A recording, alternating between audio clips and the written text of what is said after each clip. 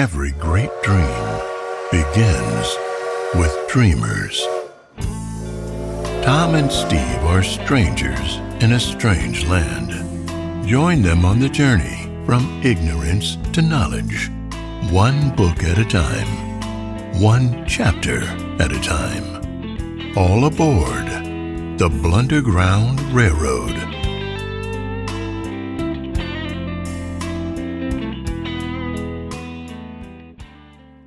And thank you for joining us. This is the Blunderground Railroad. We are trying to go from ignorance to knowledge. And today we are beginning our first book, and this is the namesake book behind our podcast. Tom and Steve have their ears to the ground, and all they hear is notes from Blunderground. But that comes from Notes from Underground, which is Fyodor Dostoevsky. What a book, and what a chapter.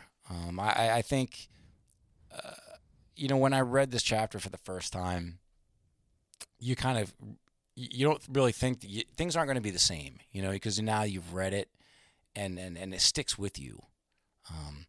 That first line, I mean, it's classic, man. I am a sick man. I'm a spiteful man. I'm an unattractive man. I believe my liver is diseased. Yeah, that first part kind of got me down when I started reading it. I was like, well, this is cheery. Where are we going with this? Yeah, well, really, there's nothing cheery really about it.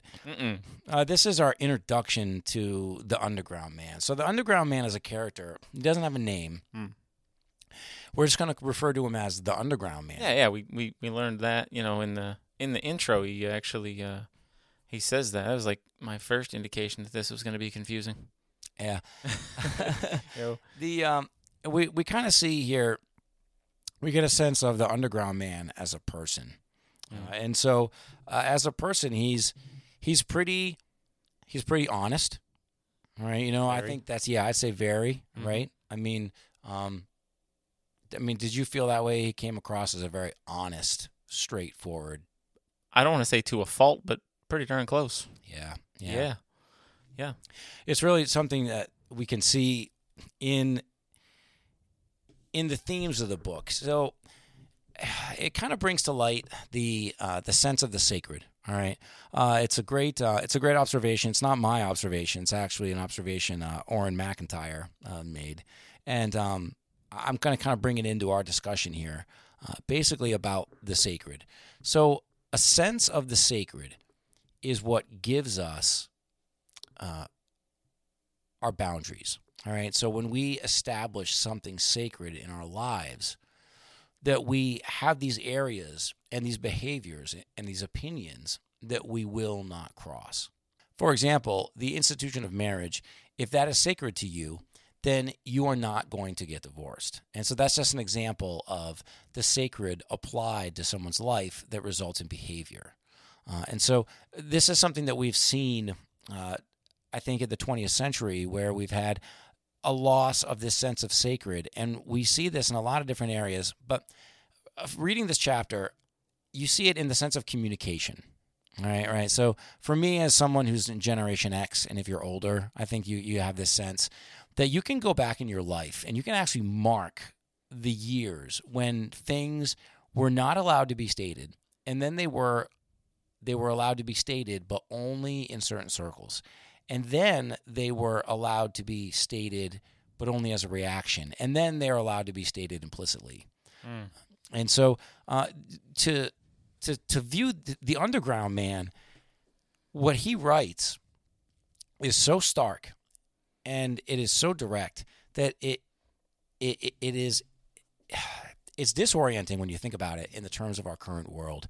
Because in our current world, we don't have gatekeepers on speech any longer. And there's so few things that are restricted by a sense of the sacred that people just, this morning, I saw, this morning I was reading and there was a complaint about a school board where they had these homosexual, these queer books that they have in the library. And wow. Yeah, and so in the discussions, right, and they have them in the library at the public school, anyhow, in the discussions are so explicit, and and the graphics. They post the graphics on there, and these are anti people, not pro people. So even if you're on the other side of the argument, there's no sense of the sacred. I mean, you're just looking at the most explicit stuff. And not that I'm trying to transition into talking about school boards. I'm not. But the underground man here, from his position in the underground, he's lost his filters. Like this is a sense of this nihilism, all right? This sense of this Russian nihilism, and we talked about it yesterday, where we're taking everything to its logical conclusion. Mm-hmm. And part of that process is losing this sense of the sacred, because there's no place that the underground man won't go. Yeah. You know? No, not at all. With himself, you know, and that's the thing about this chapter that really got me. It was like, wow, we're off to this type of start. Okay.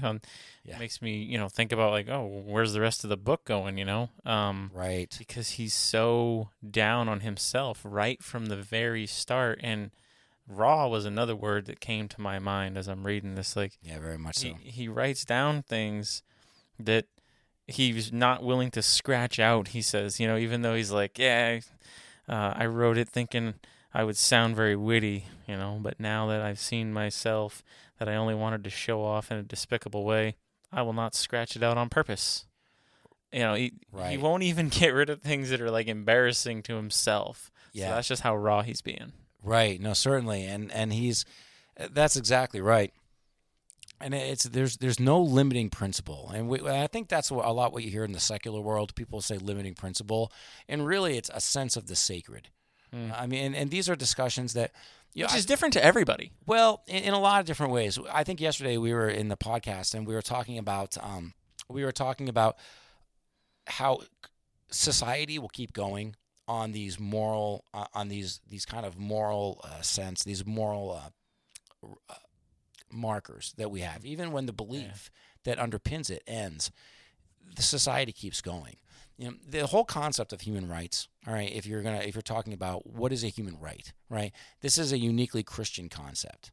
All right, so we don't have this religious concept that exists on a wide spectrum outside Christianity. So this whole idea that, well, you know, you have to care about the Uyghurs in China because of human rights, or you have to care about the poor because of human rights. Like, this whole idea of human rights is a very Christian idea. Yeah. I heard this argument today. A couple guys that had PhDs that were kind of debating back and forth. Yeah. And one of them said that you have spiritual and then you have religion. And then you got, like, religion is like man-made. Like, there's no objective truth whatsoever. And it's basically just people out for themselves.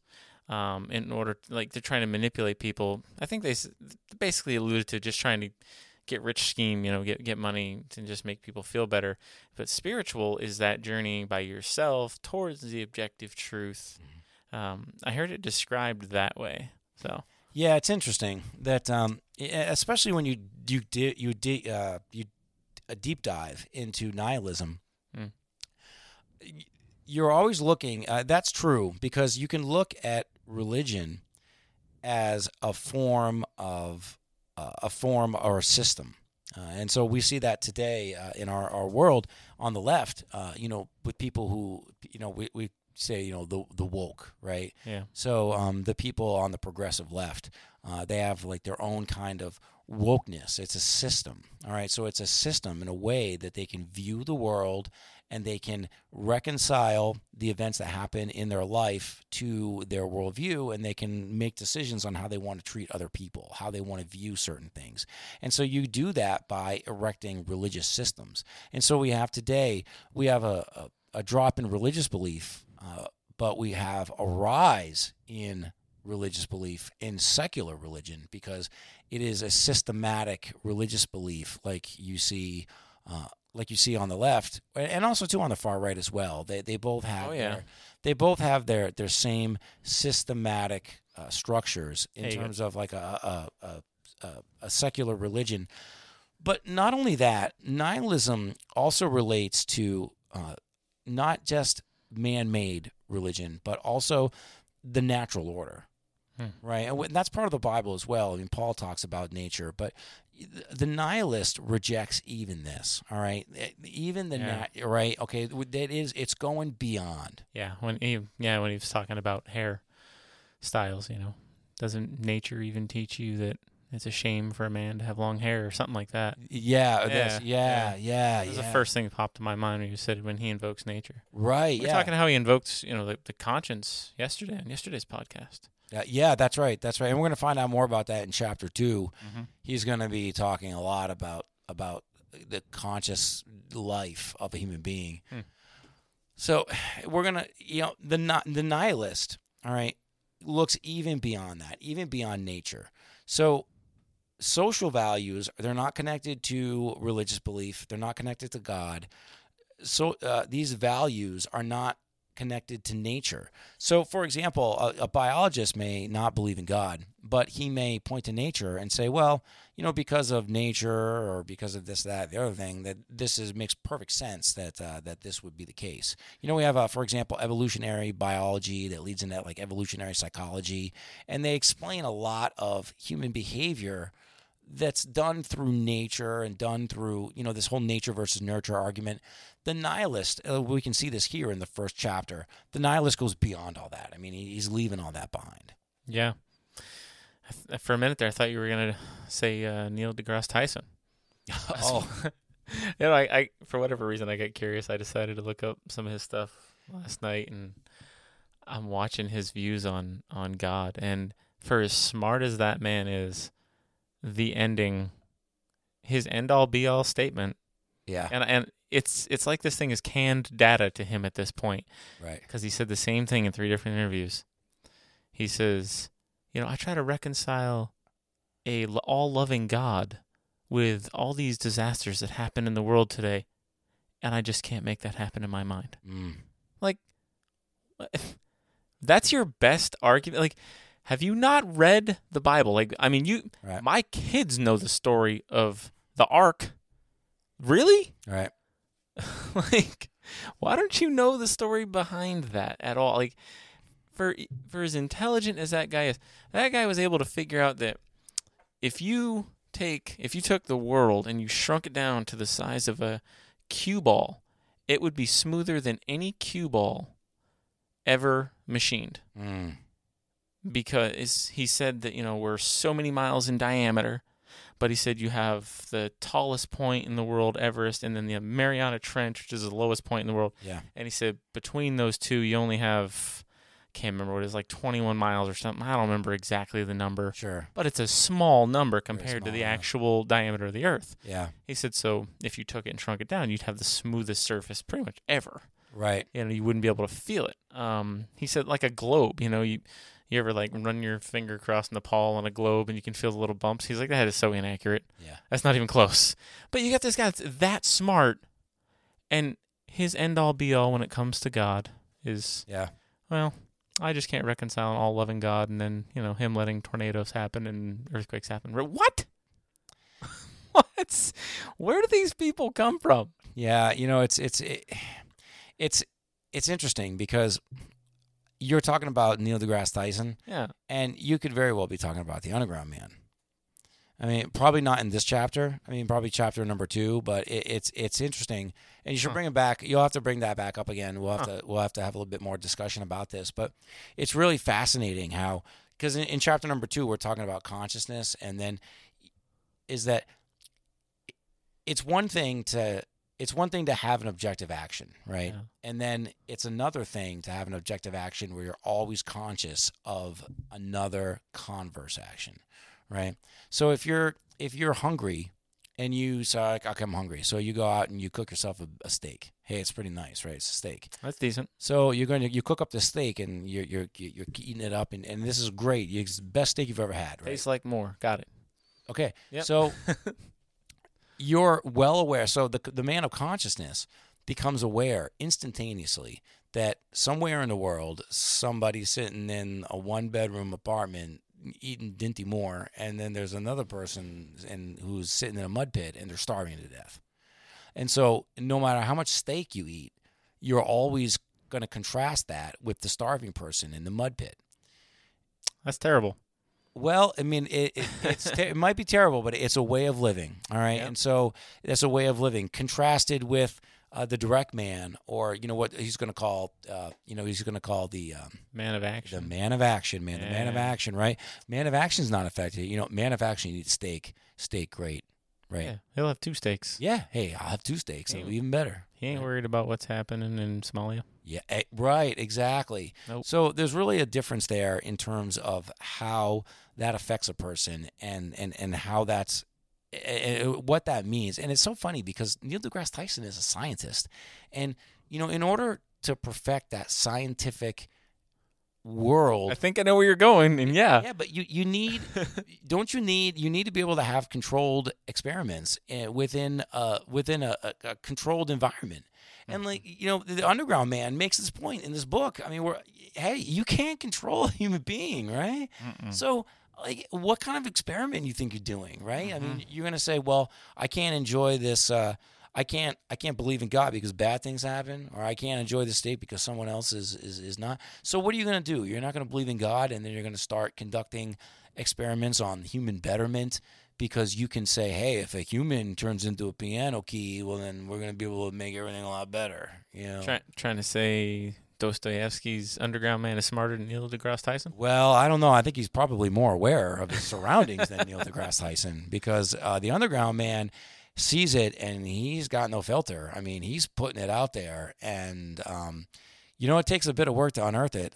You can do the work yourself, or you can just tune into Underground Railroad and we'll help you out. But man, it blows your mind. Neil deGrasse Tyson, who knew? The Underground Man of the current age. That dude is literally underground. I and not in the sense of like respect, like we would think, but just I lost all respect for him when he said that. I just was like, what? Like, okay, you are simply an academic. That is it. Like, I draw the line of your intelligence right there. It's starkly drawn. I mean, like, are you smarter than a 5th grader? Sure. Everywhere else, Bible, no.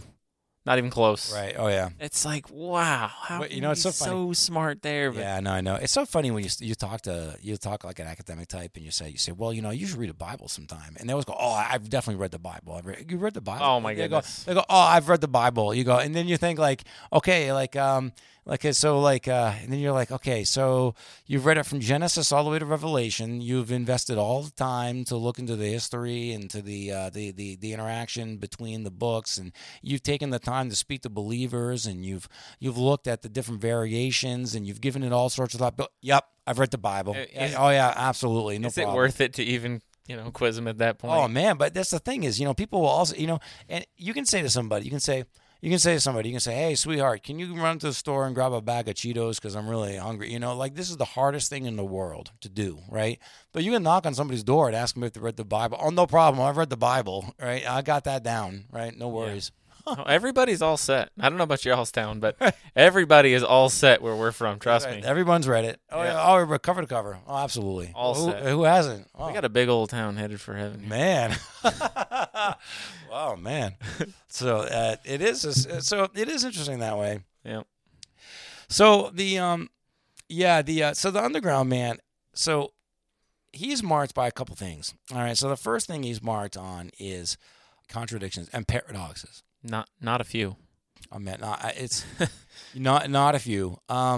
Contradictions, and I think that we have a lot of contradictions in our own world today, and so you can hear us talk about them, and on Notes from Blunderground, we try to pick out what we can see, but here, I mean, this is taken to the extreme.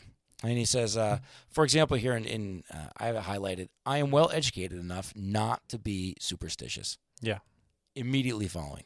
But I am superstitious. Right. Right. This, for these reasons, is why I've never taken longer to read, I think, 4 pages in my life. It was like reading the King James for the very first time. Right, sure. What did I just read? Right, sure. He, everywhere. And the next line here, he says, no, I refuse to consult a doctor from spite. Yep. So, I mean, his liver's diseased. But doesn't he say, but then I think he says, my liver's diseased. No, wait, it's not. Wait, maybe it's not my liver. And then I need to see a doctor. Nope, I'm not going to see a doctor. Mm-hmm. And then later on, I think he claims that he's not spiteful. Yeah, he does. Yeah, and yet then he immediately just applies spite, so he's spiteful anyway. Yeah, he says, I was lying when I said just now that I was a spiteful official. I was lying from spite. What? Can someone break that down for me? Right, yes, he says that's exactly right. He says he was lying from spite. So he is spiteful, yet he's not spiteful. And what? But wait. Slow down. But wait. Smaller words. Okay. So he lies because he wants to say he's spiteful at the right time, in the right way, in the right place.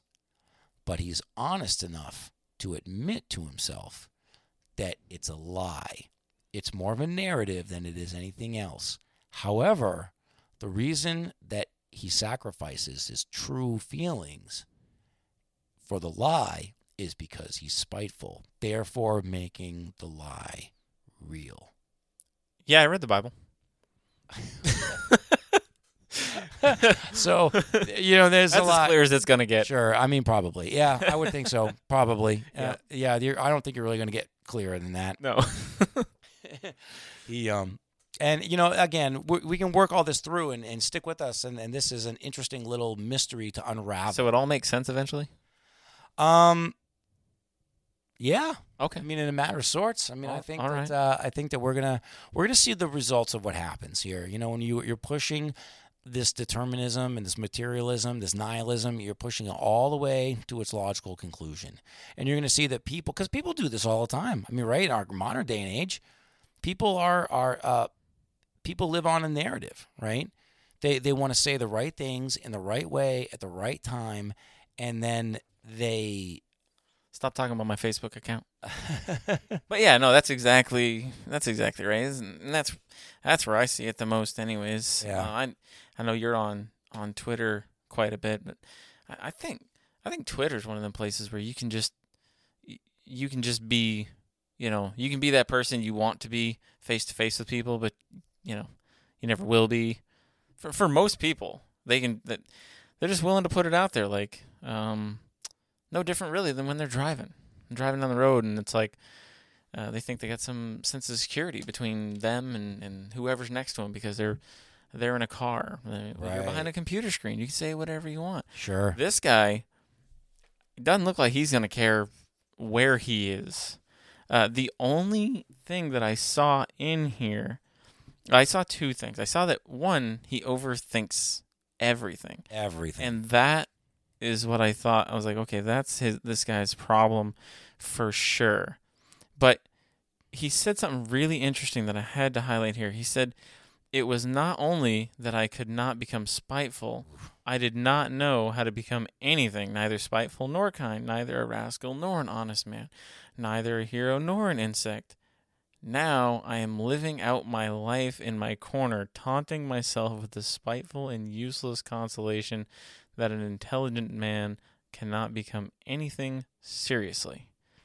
I'm like, wow. So, like, you're sitting there in your corner, just ruminating on everything, beating yourself up. This is horrible.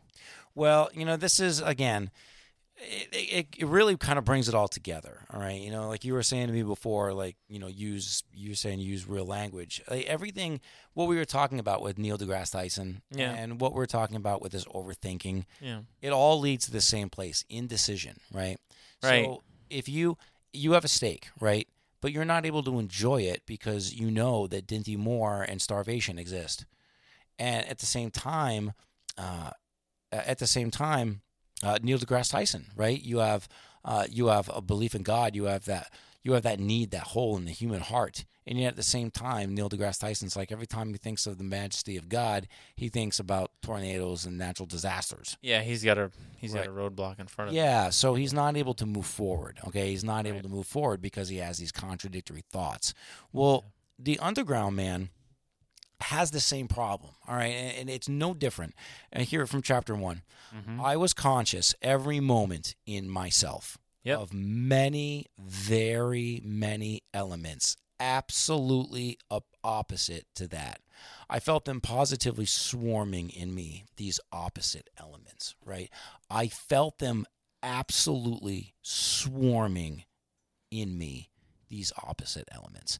Every time he sees something good and beautiful, Yep. he lurches towards the dastardly, right? Right. And every time that he is, every time that he's dastardly, then he wants to go back to this good and beautiful. Mm-hmm. Yeah, and he talks about that corner again towards the end of the chapter, and it almost seemed like he couldn't get back to that corner quick enough.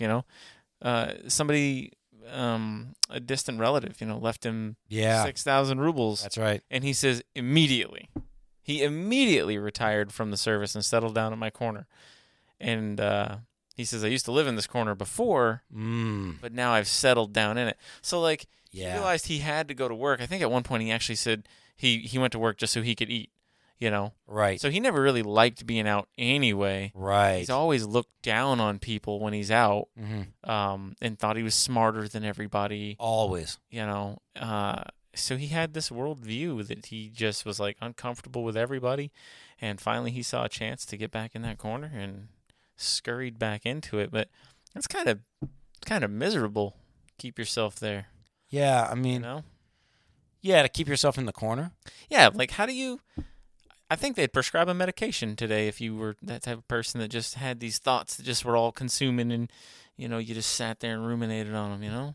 Well, the thing is he says he's taunting himself. I living out my life in my corner, taunting myself with the spiteful and useless consolation that an intelligent man cannot become anything seriously, and it is only the fool who becomes anything. All right, and it all comes down to the action. All right, to the consequences. Right, So direct action implies that either you are not aware of the consequences, or you are aware of the consequences and you welcome them, or you don't care about them. All right, so and we've all either done that ourselves, or we know people that have done that. Guilty. Yeah, I think we all are. The underground man is a different animal. The consciousness that he has keeps him from acting. He says, I did not know how to become anything, neither spiteful nor kind. Right? Mm-hmm. He doesn't know how to become anything, because as soon as there's a realization, there is the opposite realization. Yeah. Right? And we would call this overthinking. Yeah. Right? And so, so if you were to say to the underground man, well, you should stop overthinking all the time, right? Maybe take a little green tea or take this little purple pill or whatever it is, right? And so you can tell him that. But the underground man's going to say, well, first of all, overthinking, he doesn't want to be the man of action. And then number two is he's probably going to have about 15 reasons that he doesn't want to take green tea nor the purple pill. So, it doesn't really, and he's going to give you these. But the dialogue, always there. The reason's always there. The consciousness, overwhelming. The paradox, all-encompassing. Yep. But one thing that doesn't happen is action. Never. No, never. Never, ever. And this is that, we mentioned it in our introductory podcast. We talked about the major themes in the book. Authentic community versus abstract thinking. Yeah. Right? So we have, authentic community. And it can be something as simple as go to your room, or are you okay? Yeah. Right? Or it can be something that is far more larger or eloquent. But, authentic community, in a real community where, people are expected to do things and you're expected to take a part, and people have a vested interest in what you can do, what your talents are, because they relate back to the community, right? I mean, if you have a lost kid in a community, is a lost opportunity. It's a lost job. It's a lost. It's a lost opportunity. It could be a lost family. Right. So there's a lot there that's very important. And when you begin to disconnect from that, right? When you begin to disconnect from that, you don't have an authentic community. You don't have a real community. Then everything you begin to emphasize the abstract, right? Right. And so, for example, and Rick, you're sitting here not being very fair to Neil deGrasse Tyson today, but you know, if you spend your life Only in one respect. I gave the guy his due regard in astrophysics or there you go, physicist or whatever. sure, Right? I don't know if he discovered the God particle or something. Why is he famous other than he's ridiculously smart? I don't really know. Like no other scientist that I know, like Bill Nye the Science Guy is famous, but yeah. just for, some children's program. But Yeah, I don't know why he's famous. I don't know. I gave him his due regard. I've spent more time talking about Neil deGrasse Tyson today than I think the combined amount of time in every moment previous to this. Same. You'll have to excuse me for my YouTube. Oh yeah, right. Dives. No, it's all right. No, there you go. Bring it on. Right? No, bring it on. I'm a right down the middle type of guy. Sure. I like to hear everybody's argument. Sure. So I'm like, I want to know what this supposedly really smart guy thinks about God. And I got to the end and I'm like, I could have listened to Bert and Ernie and got a better, exposition on the thoughts of God and the creator of the universe. Like, are you kidding me right now? Yeah, I think when you spend a lot of time in academia and then you're in that world, it gets easier. You get disconnected from from a community. It gets easier to abstract things. Yeah. And when everything is abstracted, it's not just the original thing that gets abstracted. Everything gets abstracted. You'd say, do I want to eat? No. Why don't I want to eat? Because I don't feel well. Why don't I feel well? Because I did too much yesterday. Well, why is that? Well, because of the town, or because of this, or because of that. And then you can just keep going, and you can give yourself reasons for everything. Every time one of my teenagers makes up an excuse, I'm just going to call it Underground Man in it. Just Underground Man in it again with the homework. That's it. No, you see, your kids are going to be reading this book, and they're going to go, man, I can't wait to argue with Dad next time. You'll be arguing with the Underground. You'll be arguing with this dude for the rest of your life. If my kids can read this book, they can take the GED test tomorrow. There you go. I had trouble with chapter 1, and I got a college degree. Oh man, so I think that when you're abstracting like that, it becomes impossible to stop. Oh, if you take it to that extreme, yeah. Yeah, to that extreme, sure. I mean, every one of us has a stopping point. Just different, I guess. But it's really interesting though, and you brought this up before, and I didn't mean to drop it. It was a great point that you made. The Underground Man doesn't really drop it either, because he is being conscious, right? The Underground Man is acutely aware of people. Okay, he's not stupid. He's not dumb, and he's not unaware. The reason that he's this way is because he is aware, right? Oh, yeah, right. Yeah. And so, for example, right? He's writing here. This is autobiographical, so he's writing it down. Yep. Right. Yep. He's aware, of the audience. So the Underground Man is in a hole. I mean, he's in a basement. He's underground. Right. And yet he is acutely aware of his readers. Yeah. Right? Right. I mean, his readers. And I do understand. I understand how Dostoevsky himself is intertwined with this character. He did, and I will say this too, is that a lot of times in his books, Dostoevsky was not unaware that people could, read into some of these dialogues. So a lot of these characters are taken to the extreme, or they do ridiculous things. I think you'll see this in the second half of the book, once we get there, is that, they do these ridiculous things, and that's actually meant to put some distance between Dostoevsky's own thoughts and the thoughts of the character. There's still some similarities there. A lot of these ideas that the Underground Man is throwing out there obviously come from the author. The author and consequently the Underground Man, they're acutely aware of their audience. The Underground Man is desperate for their approval. Yeah. I mean, it seems so. Yeah. I think that's part of why he doesn't want to go out, is he doesn't identify with anybody that's out there, doesn't feel like they're as smart as him, Right. So that'll make you feel alone right there, and if you're that conscious, I mean, you're probably socially awkward and don't fit in anywhere. Yeah, that's true. If you can't make a make a decision on anything, what are you supposed to be? How are you going to blend with society whatsoever? I mean, he himself said that he couldn't wait to get back to his corner, you know? Yeah, I know he does. So, I mean, we're people. We're meant to be with other people. So it's kind of a depressing thing. And I've said that from the first sentence that I was like, yeah, this is not starting off good. No, not at all. Not at all. So- But you notice, though, he doesn't spite his audience. You know, he spites the doctor. He spites pretty much everybody. I mean, he spites his own opinions. Right, yeah. I mean, It's almost like he says like he wants to be pitied or something, huh? Yeah, you know, in a way, like it's kind of like he says to himself. He says, "Okay, I'm 40, and you shouldn't live beyond 40, and it's not polite to live after 40." But then immediately after, he's like, "I'm gonna live till 60. I'm gonna live till 70." You know, and then I believe he puts down the elderly somewhere. yeah, no, I do it, and then he does. He puts down the elderly, right? Yeah. Yeah, I tell all men that to their face. All these venerable old men, all these silver-haired and reverend seniors. Yeah. I was like, whoa. Yeah, man, I tell the whole world that to its face.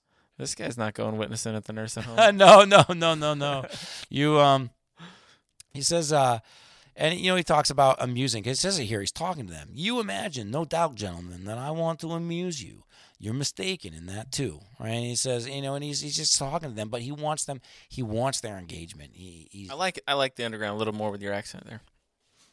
I do. Oh, you do. You just made him come to life for me, and I like that. Oh, that's all right. If you could just continue that for the rest of how many ever chapters we got, oh, sure, that would really be a blessing to me sure. and everybody else, I think. Oh, no problem. Let me just put a little string on my pinky finger.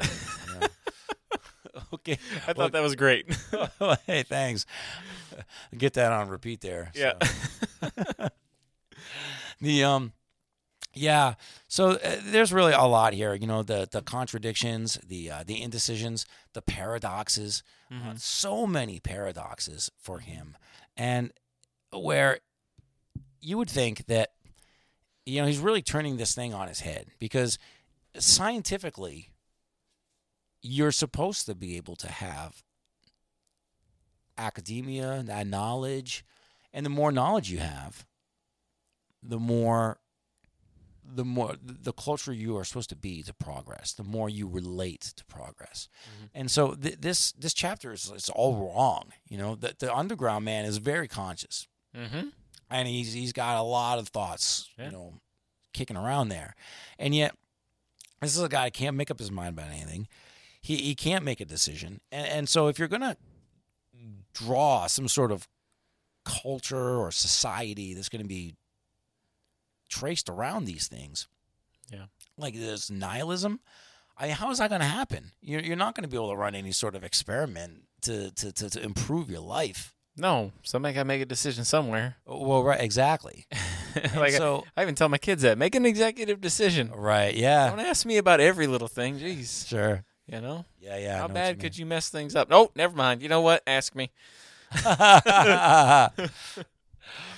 Yep. So, but yeah, no, it's exactly right. And, you know, this sense of, you know, there's no human condition, you know, there's no human rights in this world. So there's only the right thing to do. I mean, like, how are you going to make, because the underground man is going to eventually talk about humans as piano keys, right? Humans as quantifiable things that can make the right decision and move closer towards a utopia, which was the thought in Russia at the time.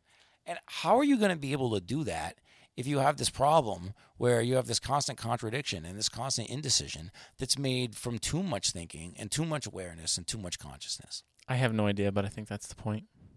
Probably. So we're going to come back and we're going to talk about chapter number 2, which is about consciousness and about the problem of consciousness. And that ought to be very interesting. So looking forward to that. Can't wait. All right. Thank you for joining us today on the Underground Railroad. And we appreciate you. And we will talk to you next time for chapter number 2, Notes from Underground. Thank you for joining Tom and Steve on the Blunderground Railroad. Join us next time as we seek to travel from ignorance to knowledge. And check out their other podcasts, Notes from Blunderground and The Digital Blunderground. See you next time